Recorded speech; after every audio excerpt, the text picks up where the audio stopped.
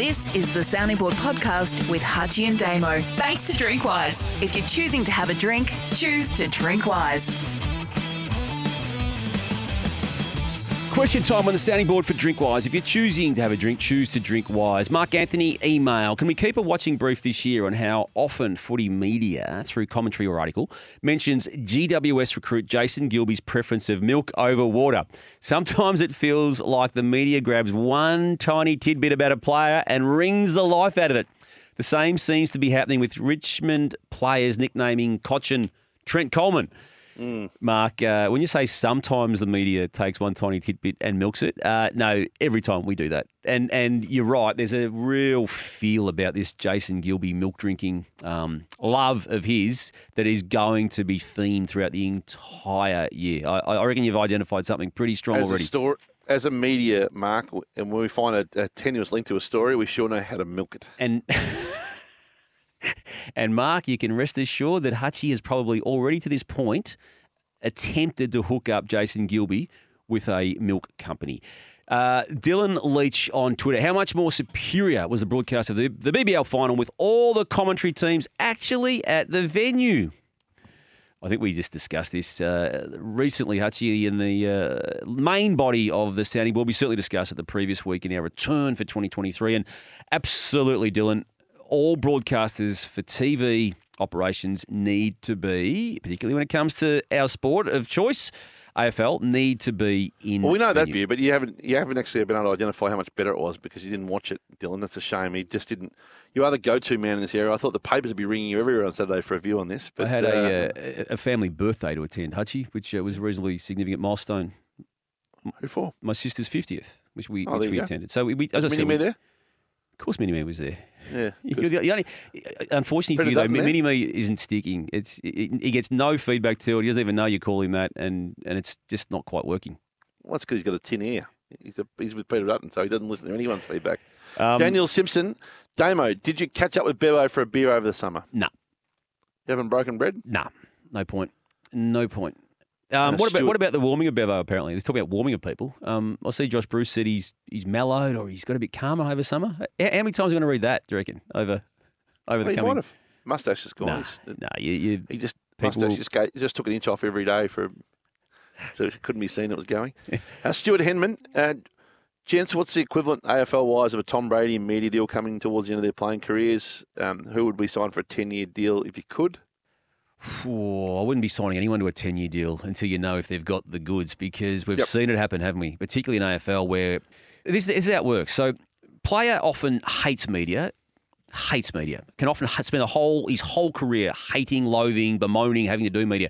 Then said player gets to final 2 years of life as a player, and said player starts to think, media might be my best option. Starts to become a little bit friendly to certain media, and then tries to befriend the big dogs in media, and then spends that first year out of playing in media, but often just sitting absolutely on the fence on everything. So you've got about a 12 to 18-month honeymoon in that period, haven't you, Hutchie? You've got to then start to stand for something and actually say something before the next retired player comes through. The player you can absolutely take to the bank in retirement as a media talent is Patrick Dangerfield. Yep. Because he's been different throughout his whole career anyway. No one's getting 10-year deals, but he's a media talent. He works for us and others. Yep. The media talent now, and he will be one in retirement. Photo via Twitter. How long until I use ChatGPT to write my articles, securing me an additional 10 weeks of annual leave? I've seen this stuff about ChatGPT, but I'm not across it, Hutchie. Can you summarise it for us, if possible, please? It's AI that it's AI. replaces the work of human labour. So and it's coming into journalism. Ultimately, it'll fall flat like everything else with AI does, won't it? Like the Tesla's crash. And there's the cynic. Well, there it is. Self-driving cars crash, Hutchie. They can't see the rock that's in the road. Yeah. There we go. Well, hang on. Are you going to be doing it? Are you going to put robots on your radio station as well? Is that how it works? To be fair, I haven't got as deep into GPT as I need to, but I will. It's never stopped you talking with authority about other topics before. True. Hutchie, how conflicted were you, this is from Ben Devine on Facebook, watching the post-season chances of your two favourite NBL teams come down to one solitary basket in the final game across the whole season? I only have one favourite NBL team. I have one investment, and that is the Perth Wildcats. JT question on Twitter, how close was I to getting security guards to the airport? Oh, yeah. It did cross my mind, JT. I had to leave Sunday night regardless, so I was worried about being perceived as fleeing the state if we lost. I had to get to Adelaide after the game anyway, so that was... You might not have left.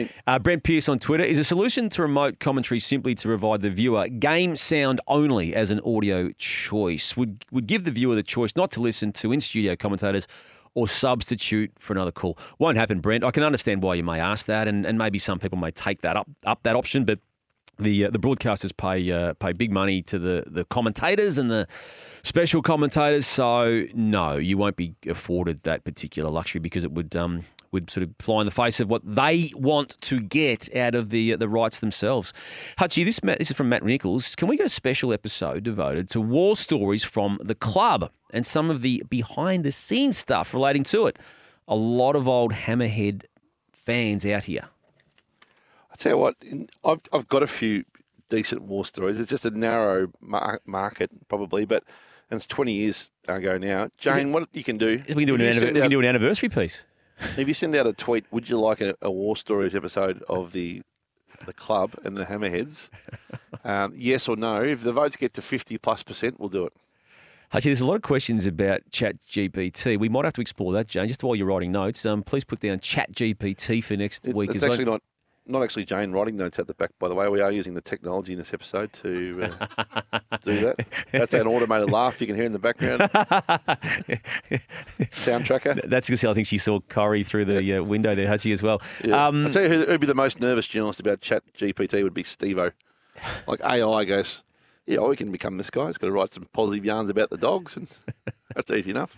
Jason Johannesson had his ankles strapped before the game. Luke Al via email. I love the show. This one is probably more for Hutchie, given his move to New York a number of years ago. What advice would you give to younger people who are wanting to make a move abroad?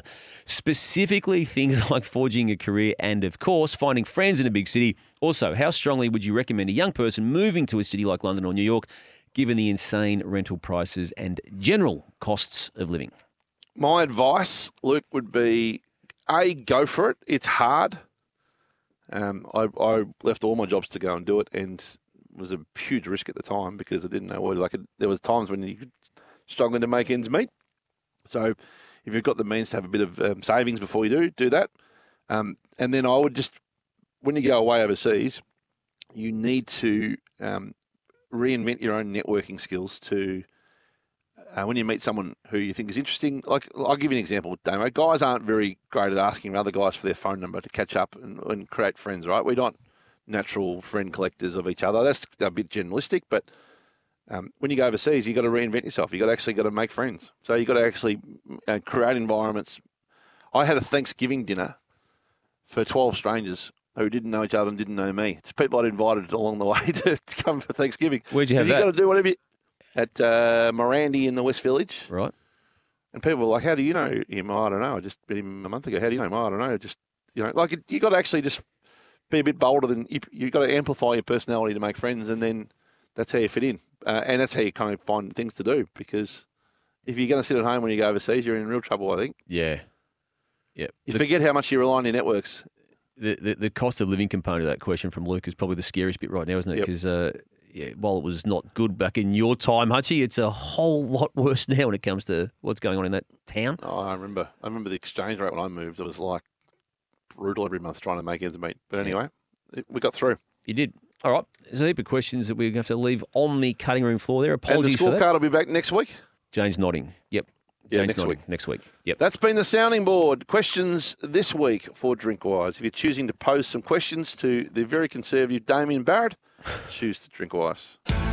Thanks for listening to the Sounding Board Questions with Hutchie and Damo. Send us your questions via Twitter or Facebook at Sounding Board EP. Hit the sign up button on Facebook to receive our weekly email, and subscribe to, rate and review the show wherever you listen to podcasts.